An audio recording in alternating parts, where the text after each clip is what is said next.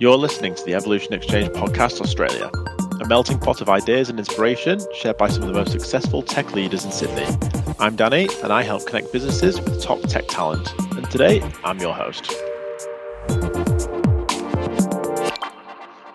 Okay, welcome back to another episode of the Evolution Exchange podcast.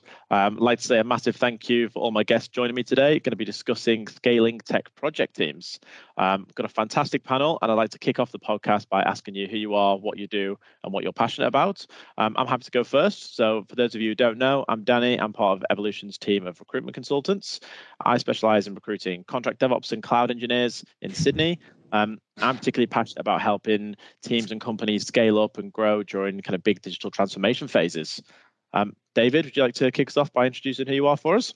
Yeah, cool. Thank you, Danny. My name is David Higgins. I'm Chief Technology Officer at Aura. I always feel like Chief Technology Officer is a much more salubrious title than I deserve. But my background is in software engineering. I don't write a lot of code on the job anymore, but I have written a lot of code in the past, and I mainly now focus on sort of strategy and architecture and those sorts of things and building teams up. Aura, at its most general, I guess, is a platform that aggregates content and makes it available in more immersive and engaging ways. And I think it's probably a little bit nebulous. So probably a good example is sport. We do a lot of stuff in sport at the moment. Sport has a real issue where it is facing a generation that consume content a lot differently than in the past, but also technology that is fighting for people's attention. So we have a platform that we build apps on top of. They might be mobile apps, they might be connected TV apps, set-top box apps that will connect into our back-end platform. And we sort of approach things, I guess, more like a video game. So we create a more immersive environment, which encourages engagement, which has all the good things that come with that in terms of commerciality and things like that.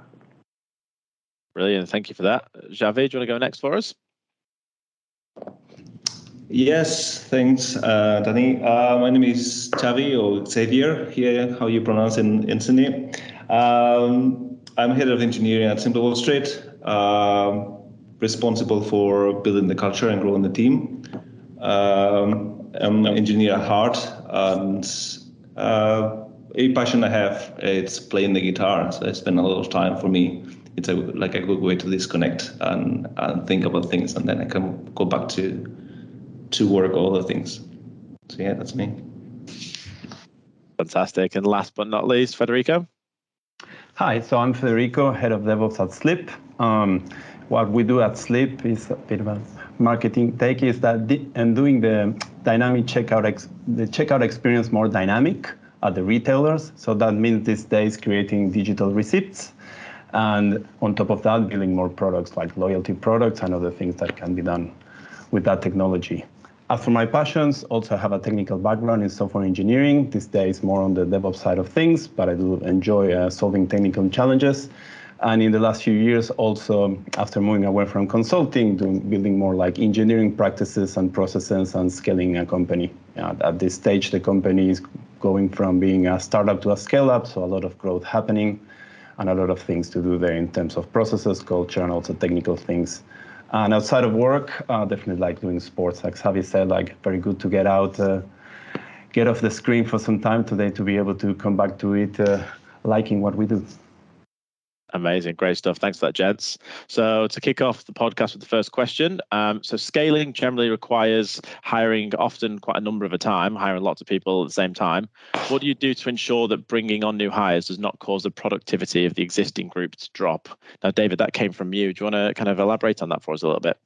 Yeah, look. I guess, scaling is not just about hiring people, but at the end of the day, people are a huge part of actually scaling a business up. And we all know that when you bring someone on board, there needs to be an amount of work to actually get them up and running. And it's a huge issue if you're growing very, very rapidly and you've got 10 people and you bring on 5 more. That's a lot of people to bring on that could effectively cause the rest of the team to become less and less productive. And so I'm interested to hear, well, first put my opinion across, but then also hear from others about how they're dealing with that particular issue. But I've got to say, I kind of think it's a little bit of a trick question on my behalf, because I think the reality is that you sort of can't cause productivity drop when you bring on new people. I actually think that you need to kind of set yourself up with the business to be able to absorb that potential productivity drop. What I mean by that is that it's an investment. So if you could normally get a certain amount of stuff done with 10 people, and you hire 2 people and you want to bring them on board, and it requires someone to bring them on board, then I think you just need to prepare the business that you won't be able to get as much done for that period of time, because you're going to need to bring that person on board. And just like anything, there's an upfront cost in investment, but you hope to reap the rewards of that cost at some stage in the past. Having said all that, there are certainly things that you can do to minimise the amount of productivity loss, even though you do have to accept some productivity loss there. And I favour not bringing on board one person here and one person there, but also not necessarily bringing one person in that team and one person in that team at the same time. My preference is to bring on multiple people who potentially are within the same team, not too many, but multiple people within the same team, because I think you get some economies of scale when you do that. You can have one existing person dealing with, maybe 2, 3, even 4 new people and helping on board those people. But the other part of it is that those new team members can support each other. So be it just someone to turn to when they've got downtime or don't understand something, someone that they can turn to and grab a coffee with, that can help you lessen the impact on everyone else, because we know that bringing new people on is not just teaching them skills, it's about making them feel like the valuable members of the team that they are. And so all those things they can do with each other can also help. The other thing is just having a structured onboarding process, which includes documentation, so that they can do a lot of stuff and self-serve themselves. So instead of somebody having to sit with them, for example, and take them through the history of the company or take them through how to set up their particular development environment, they should be able to sit down and do that stuff themselves. More junior people are going to require a little bit more hands-on, but more senior people should be able to get themselves up and running in a bunch of different areas without having to affect too many other people. So, I think combination of making sure the business understands an investment, but then also just doing those small steps to make it lessen the impact as much as possible on the rest of the team. Fantastic. Thank you for that. Xavi, do you have any insights to go off the back of some of David's points there? No, those were very, very good points. I guess from our perspective at Simple Wall Street, we try, it depends on the teams as well. We are hiring the people. So we have more mature teams. So maybe teams that have been for a long time, they understand very well the domain, and probably they have more senior people. And then we have newer teams. So we balance that out. We try to balance that out when we bring in the people within the team. So I guess the same as David mentioned, is we have a very clear plan, onboarding plan. We have a document that is going to go through all the specific tasks and contact points with the different people within the business. So that's something you get the first day, and we plan very well, because for us as a scale up, it's one of the most important things. Having a successful onboarding, it's how we measure success for the business, really. If the person takes 2 months, 3 months to be kind of autonomous instead of 6 months, that's it's win for everyone. So we have a document, and then we try to assign the people, 1 person or 2 people, depending on how mature the team is and the seniority within the team. So it's like an art, and it's quite complicated, and I guess as well depends on the domain and how much deep you need to understand the domain in order to be effective. But I think it depends on each business. So you need to really adjust on the requirements and where the company is at and seniority within the team. I think that helps a lot for the actual onboarding process for the candidate starting as well. They come into a lot more structured setup environments. It's a great way to start their journey. Federico, any points to add to those? A lot of agreement with what the guys have said. In terms of impact, I agree you can try to minimize it, but some of it is unavoidable, and setting the expectations is the key thing.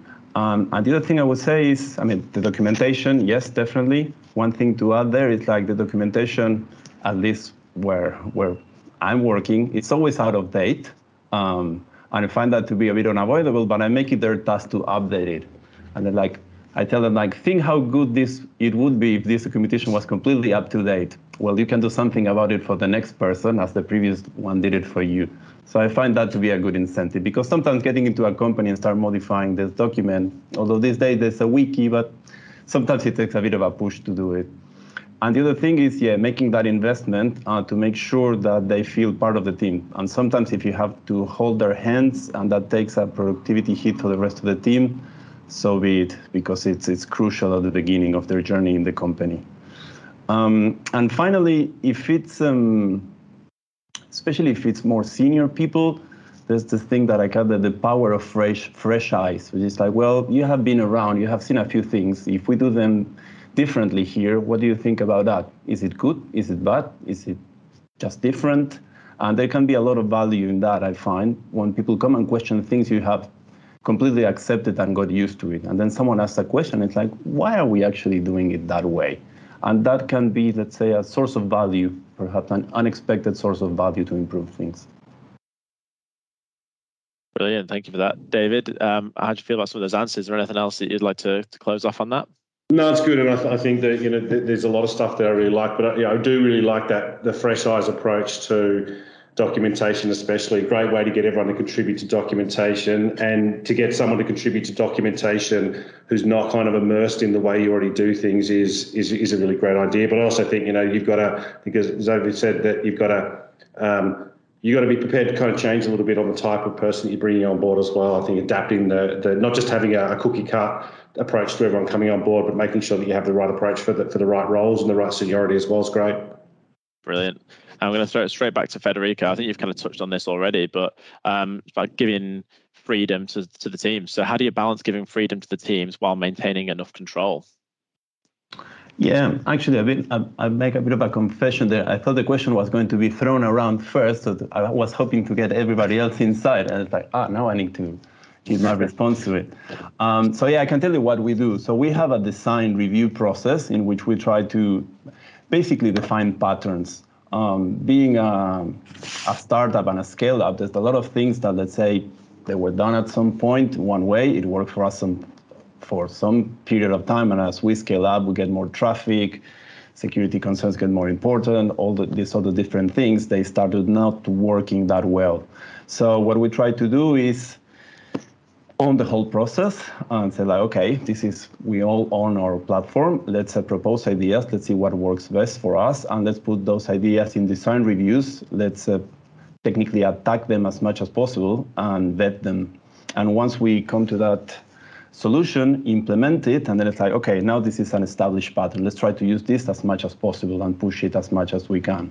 So that's I find that gives us a good balance between being able to innovate, also that makes the job more interesting for everybody, but then while at the same time we have those patterns which kind of constrain, and it's like, well, let's not reinvent the wheel every time, or let's not have a team go rogue and implement this in whatever strange way they just came up with without telling anyone, which has all these potentially security consideration or different ways of doing things just because they wanted to do them differently.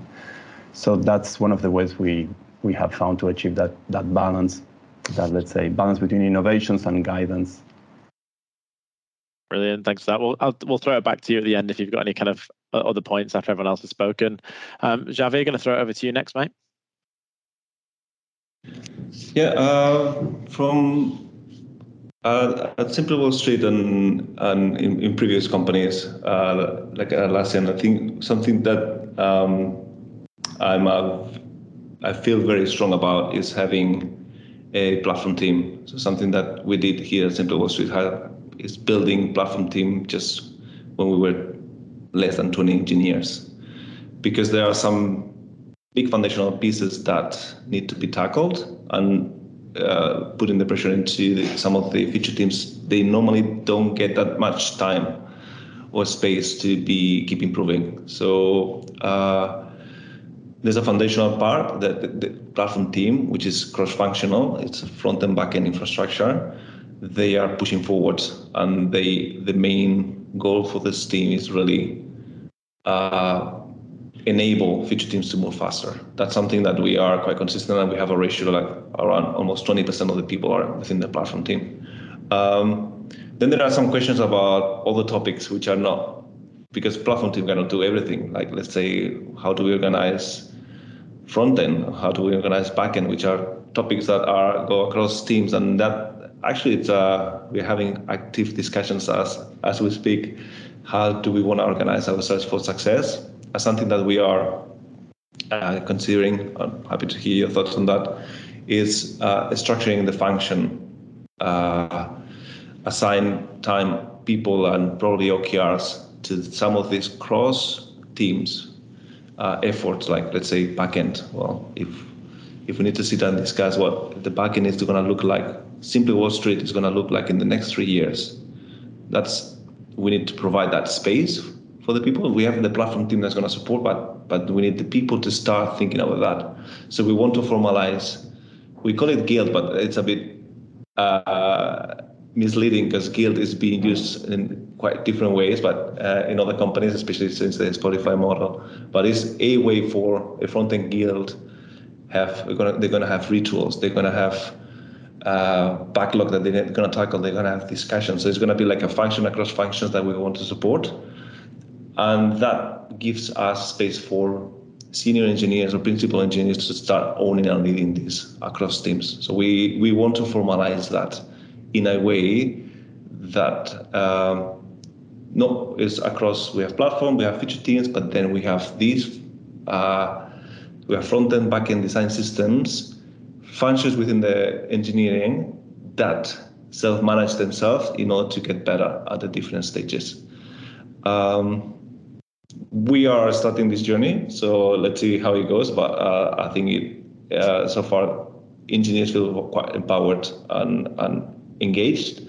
But it's going to work for the size of our company at this stage. If we go to the next level, then maybe we need another call and discuss about how it's going, because I expect we need to adjust. That's what we're doing today.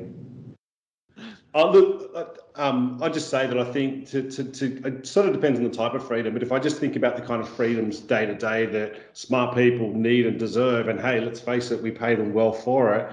I think you need to set some standards so there's some level of commonality between different groups or different departments or different people.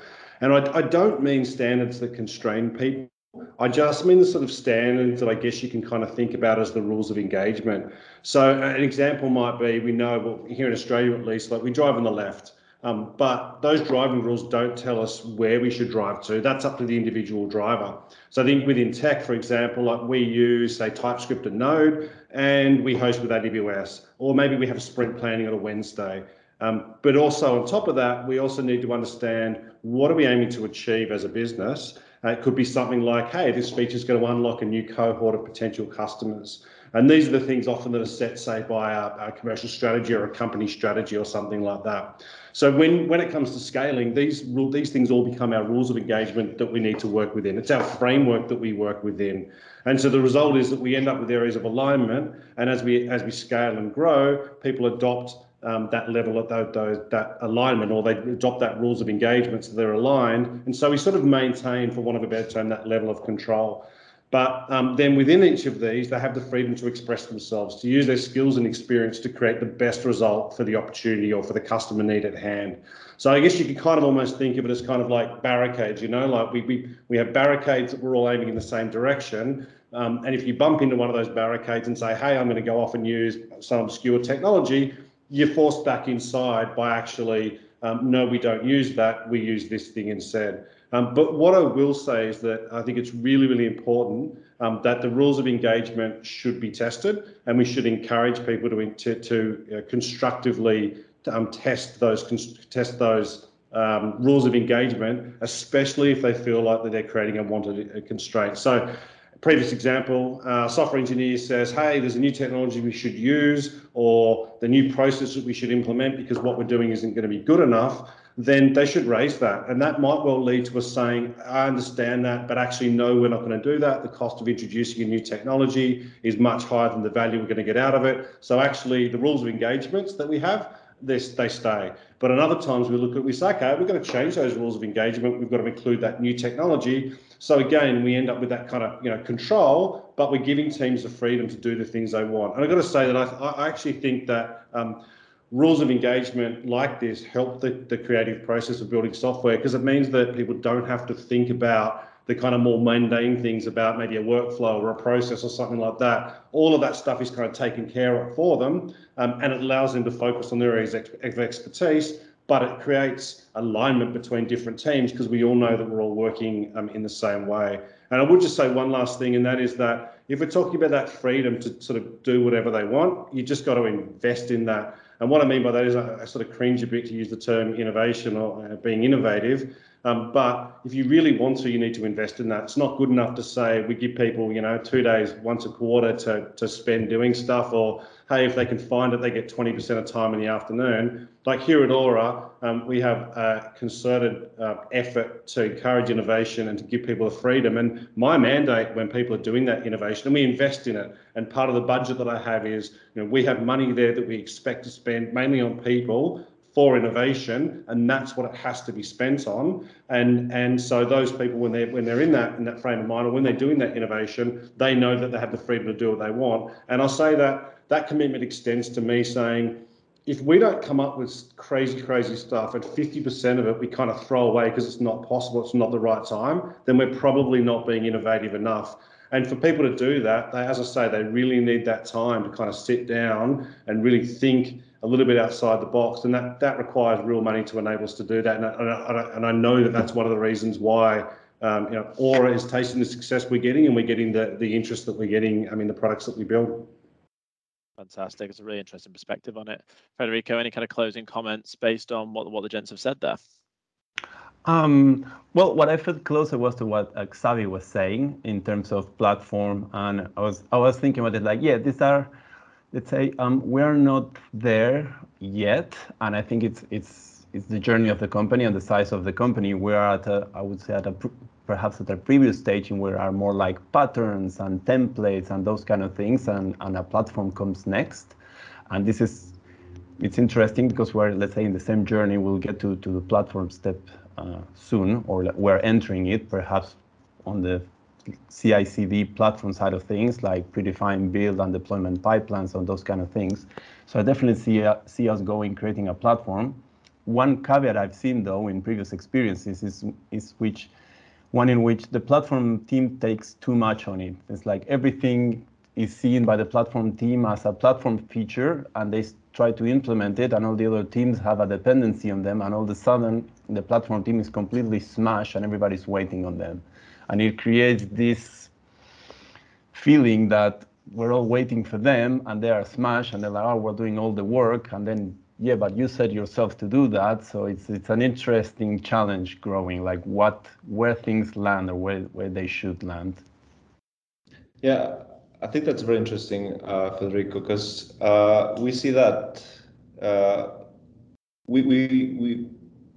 we're lucky because actually the platform team is really leveraging a lot. So we try to build a contribution model, and I've seen the same that in previous experiences, saying, yeah, no, this is platform thing, we take it, but we don't have capacity.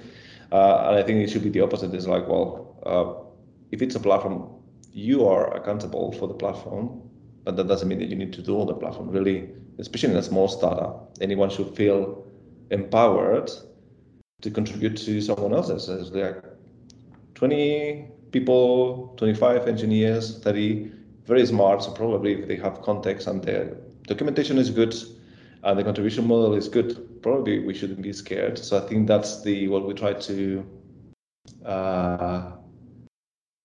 facilitate. And that has worked very well because I had the same concerns as you. That just, having a platform team that they would try to obscure enough, and actually it's the opposite. It's working very well. People understand and saying, actually now I have this technology and the platform is providing this one. How can I contribute to get rid of that? And you guys help me. So it's if the right contribution model is in place, it's working very nicely. But I've seen going, as you mentioned, and that can be then actually could be a blocker and quite frustrating, especially for the feature teams that are relying. So that's a very good point. I think it's interesting there that you're talking about kind of dependencies between different groups, because I know David's got a few points to kind of talk about that a little bit later on. Before we get into that, moving on to the kind of culture side of things, how do you scale tech teams that are aligned to the company goals, and what are the main challenges you're facing? Do you want to talk us through your process with that one, Xavi? Yeah, I think this is something that for us, on my experience, is so unique to each company. So each company, depending if it's a product focused or in our case, the domain is very specific about the stock market, understanding the domain. But we rely heavily on SEO as a main acquisition channel. So there are many things that we need to take into account when we build the teams. And then it's quite unique to say, yep, this is now the team. We ensure that all these things that they need to take into account for the specific problem that we're trying to solve, how do we do it? And I think it's very interesting to hear what each company is facing. In our case, we use OKRs model. So we define OKRs on a quarterly basis and for all the teams. And we want all the teams to really provide KRs that aim, if it's a product team, they will have some retention KR, and then they might have an acquisition because we expect both of them to be aiming, and they have an engineering KR. So we define different level of KRs to support the different functions. When we think engineering, PM, and acquisition are important. That's what we're doing, but then it's one of the problems might be that how do you connect the dots between all the teams, and how do you make that, if there are dependencies, make it work? So that's something that we are revisiting. I don't know if maybe that was the main question I had for the rest of the group, is how often do you revisit the way the teams are organized and prioritize things? In our case, I think we revisit every 6 months. We have constant discussions like, well, are all the teams aligned? Are they not aligned? Are we doing a good job? What should we change? And I just wanted to know if other people are feeling the same pain based on really aligning the teams and ensuring that aligned to the company goals. David, are you feeling the same pain? Do you want to kind of talk on that a little bit? Yeah, for sure. Yeah, same sort of thing. I mean, as you grow, it's a difficult thing to kind of to do.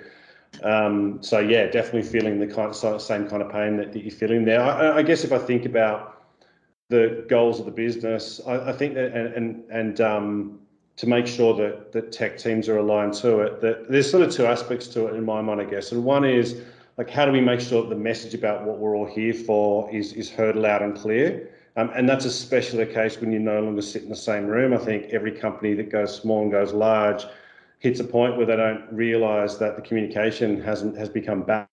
That's because you used to kind of just overhear everyone together, but suddenly you're in different locations, or maybe you're in different parts of the office even, and you can't necessarily hear that, particularly a problem these days with work from home.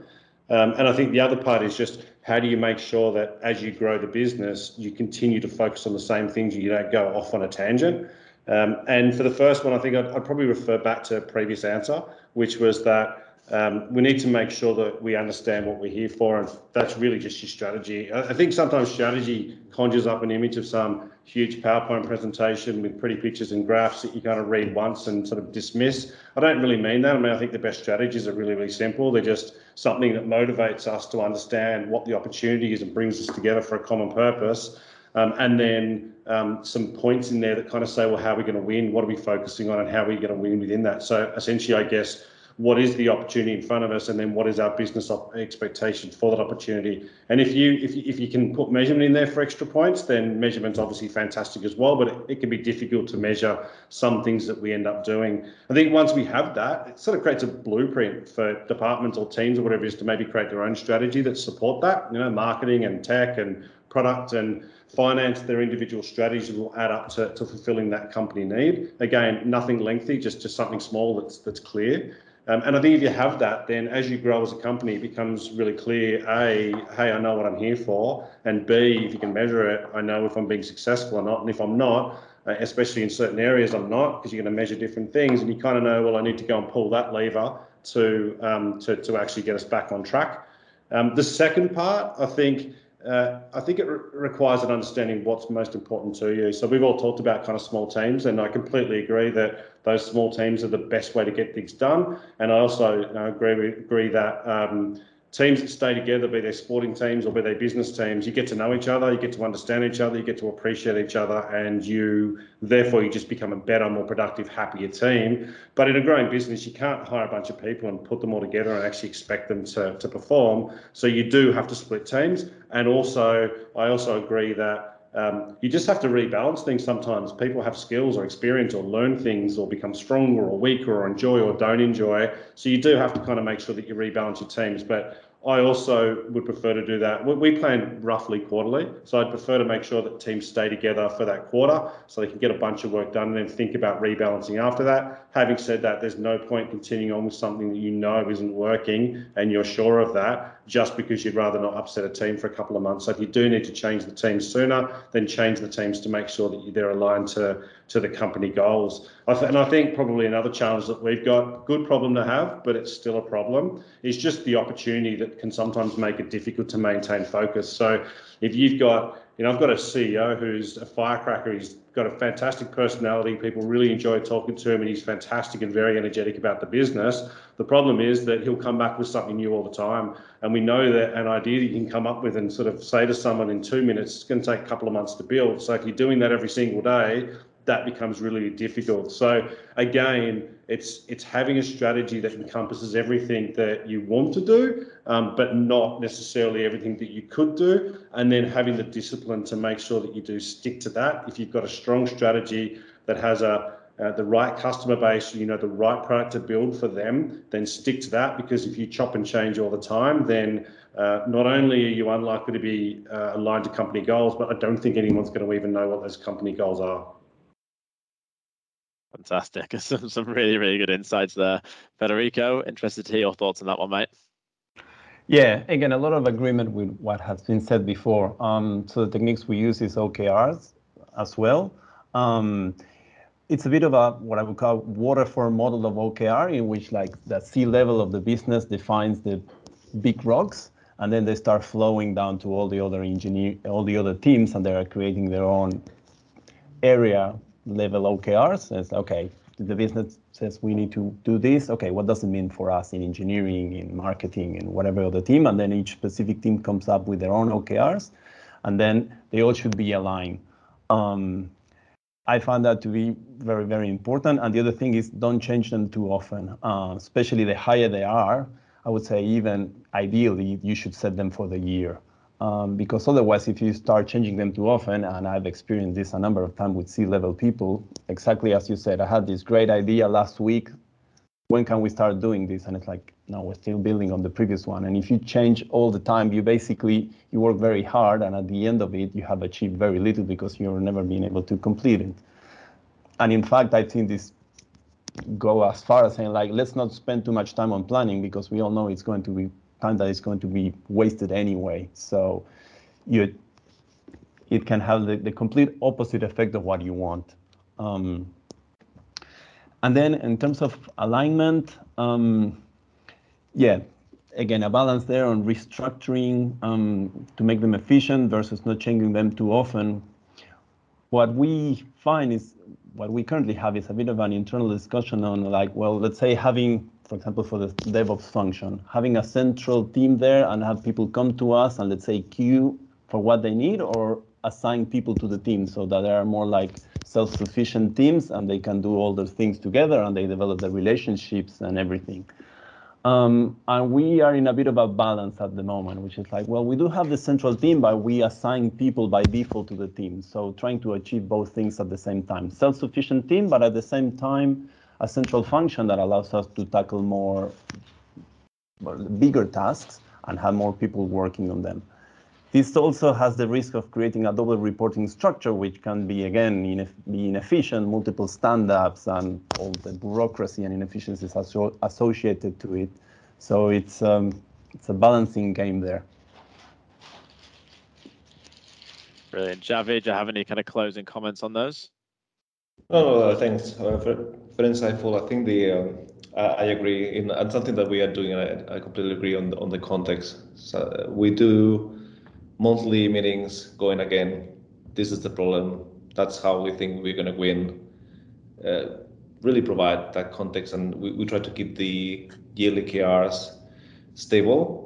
But then life in a startup happens, and then you need to sometimes to rethink that. But yeah, they give you that context, and it was very interesting from point from Federico about how the contribution model for probably functions or teams that are more like support teams. We have the model here. For example, we have data team, we have financial analysts team or content. So it's quite similar to what you mentioned. So they are embedded in, we have one person embedded in each of the feature teams, which they're responsible for a domain within the platform. And they work with that team. But then there's some work long-term roadmap for the team to keep moving. So they always they're embedded in the team, but they still keep always a roadmap to keep improving. If we're talking about data, yes, they have a roadmap to improve data for everyone, but they are serving each specific team with one person always embedded. We try to follow that model, and we found that model works very well to keep aligned, teams feel supported, and then those people report back to the data lead to say, yes, those things we need to fix, and then it's a good balance to make things work. But yeah, I would say just repeating, giving context, not changing very often, and then keep adjusting as the thing keeps growing. That's always an art in a startup. Brilliant. Okay, so how do you deal with the growing dependencies between different groups that rely on the results of each other's work? Xavi? So it's about dealing with dependencies. Yeah, so how do you deal with growing dependencies between different groups that rely on the results of each other's work? In our case, we structure the teams to try to avoid as much as possible dependencies. Maybe if I give you an example, feature teams are focused. So feature teams are autonomous teams. They have, as we said, engineers, front end, back end. They have data support. They have content. They have financial analysts to provide them support. And they're focused on we use the framework job to be done. In our case, if we use our platform, I don't know, you have a part which we call monitoring, which would be portfolio or watch list. When you are interested in a stock, you just want to monitor, or maybe it's part of your portfolio. So that team will be responsible for that. And actually we have one team per domain at this stage. So they are quite autonomous on the work that they are doing. They don't have many dependencies. So because they have the data, they have the support of that, and so basically they are quite autonomous. Sometimes I think where we see some friction is when you have a initiative that needs to go across. So it's not anything that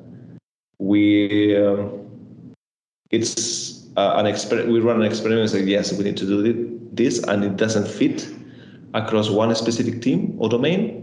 Maybe it's a growth experiment that needs to go into portfolio. For that now, what we are experimenting is setting up the team that basically has one person from growth, one person from this domain, and they run the project in this case. But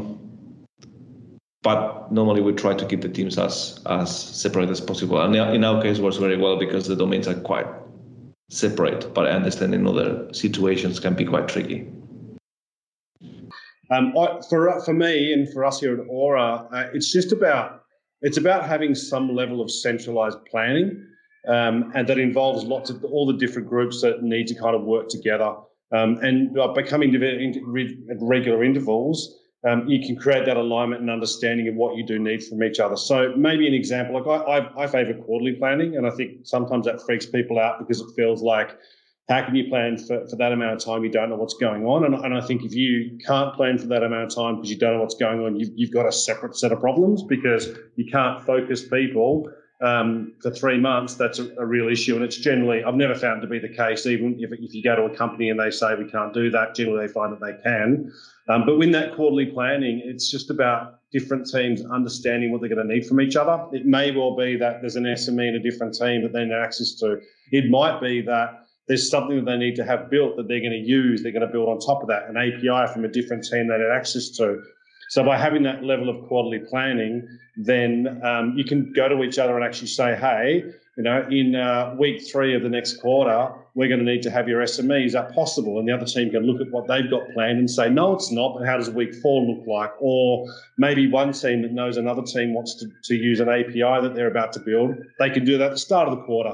Then the other team can have that at the end of the quarter. And then the other way to make sure, because, hey, let's face it, the other thing about planning for anything more than, say, a week is that things do change.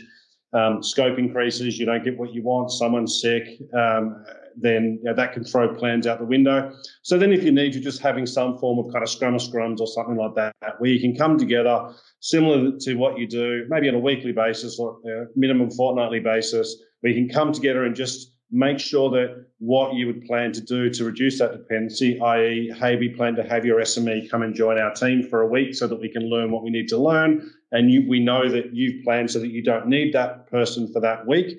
Then you can touch base and say, hey, is that okay? It doesn't necessarily remove the dependency, but it allows you actually to make sure that it's not going to slow you down. You can look at the work that you've got coming up, and maybe you can change that work you've got, change the order of the work you've got so that you can cater for the changes that you've had in the business. But dependencies are just a fact of a growing business. If you have a small team and you're all sitting together, dependencies kind of don't exist because you kind of all know what's going on and you kind of all understand what's happening across the business.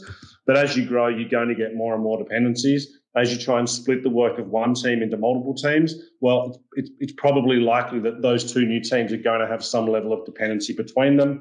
I also like an answer that was given previously, is having something like a platform team. So saying, hey, here's something that's common amongst all the teams. So let's create a team that's actually responsible for those things.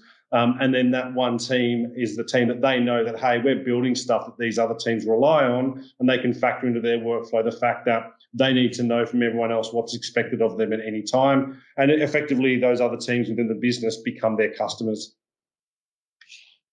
Brilliant. Federico, keen to hear your perspective on this. Are you at the stage at Slyp where you're going to have these growing dependencies now? We're starting to have them. As we get more teams, it's becoming more apparent, at least inside the engineering area. With the other teams, that has always been there. But yeah, that's starting to happen as well. So in tech teams, as I said, and this links to the previous answer, if you can have self-sufficient teams, that helps a lot because it all stays in the team, even if it is a team that has been formed for some period of time. That I find that makes things more efficient. The other thing is about being clear of those dependencies and setting expectations, especially if you can do some planning, that always helps.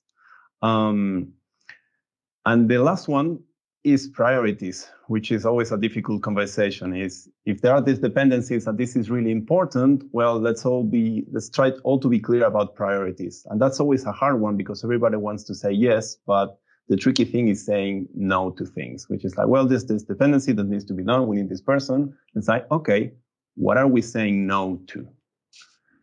And that's where all the conversations stop. And it's like, right. So it's like, if you don't have the capacity, you have to say no to something. And I found those are the hard conversations, but they're also the ones that enables you to align and actually then deliver on those promises and fulfill those dependencies. Fantastic. All right, guys, almost finished up for the session. Any of you guys have any kind of closing comments to round up the event? David? Oh, look, I just think scaling's hard. It's an easy thing to say. We just add more of the stuff we've got, but it just introduces, and that's correct. It does introduce more of it. So theoretically, you should be able to get more stuff done, but there's more people to manage, more technology to manage. There's more communication to manage. There's more smart people with smart ideas that have to come together. You know, if you add, I've always said when someone says, how many people do you need to get through this work? I'll always say, well, if I add 30 more software engineers, then those 30 software engineers will be used up very, very quickly, and we'll still have this problem of how to actually scale as a business because we're likely to have more people in the business coming up with more ideas. So it is a real issue, but it's a good problem to have, as I said earlier, because it means your business is growing. But it does need you to be to put concerted effort into making sure that you do it in a way that actually does create more productivity in the company, because so many stories out there of people who have added more resources, more people, more whatever it might be, and actually they've got less work done. And then that has the added on effect that the people who really want to get stuff done, they're the ones who are first to leave your company. So your best people will generally you'll lose quicker, even though you're a growing company, and they're probably the people that you need the most. Fantastic. Xavi? Yeah, same thoughts. Scaling is hard, and unfortunately, every company situation, moment, things may work and may not work, and you need to keep adjusting. So there's no magic on we can always apply. I would say that in our case, really for scaling, onboarding, we make a crucial part of success, and that's where we have quite structure onboarding, and that helps a lot to see people feeling very comfortable. Everyone is very happy about the onboarding. They feel very supported, and they feel after 3 months. Well, actually, people are, for example, committed to production or pushing at change to production in the first week. So we try to support people to feel they are able to contribute as fast as possible. But then, really, it's depending on the team configuration, on the challenges, you need to keep adjusting. So, onboarding is important, and then ensuring that the teams are set for success. And that is another hard problem to solve. So, again, you need to keep adjusting and finding something that works for the company. But that's the fun of it, and that's why you join a startup, and it's a lot of fun. Brilliant. Thank you so much for that. And Federico, to finish us off, mate. Yeah, I found it very interesting, the different answers, because they show that there are companies which are in different parts of the journey and size. It's very clear from the type of answer. So I find that's very interesting. But yeah, at any level, scaling is hard. And I find that it all starts, let's say, initially with technology. When it's small, then it starts moving to processes and then to culture as you grow in size. And this is where culture becomes really, really important the more you grow, like getting the right people to have that culture, because then they continue to build it with you. At first, let's say you can touch everybody, you can talk to everybody, but then as you grow, you cannot. So that's when the right people, especially your initial hires, are really key to be able to continue scaling. Amazing. Jens, thank you so much for your time today. It's a pleasure speaking to all of you. Looking forward to catching up soon. Right. Thanks, Danny. Thanks for inviting us, Danny.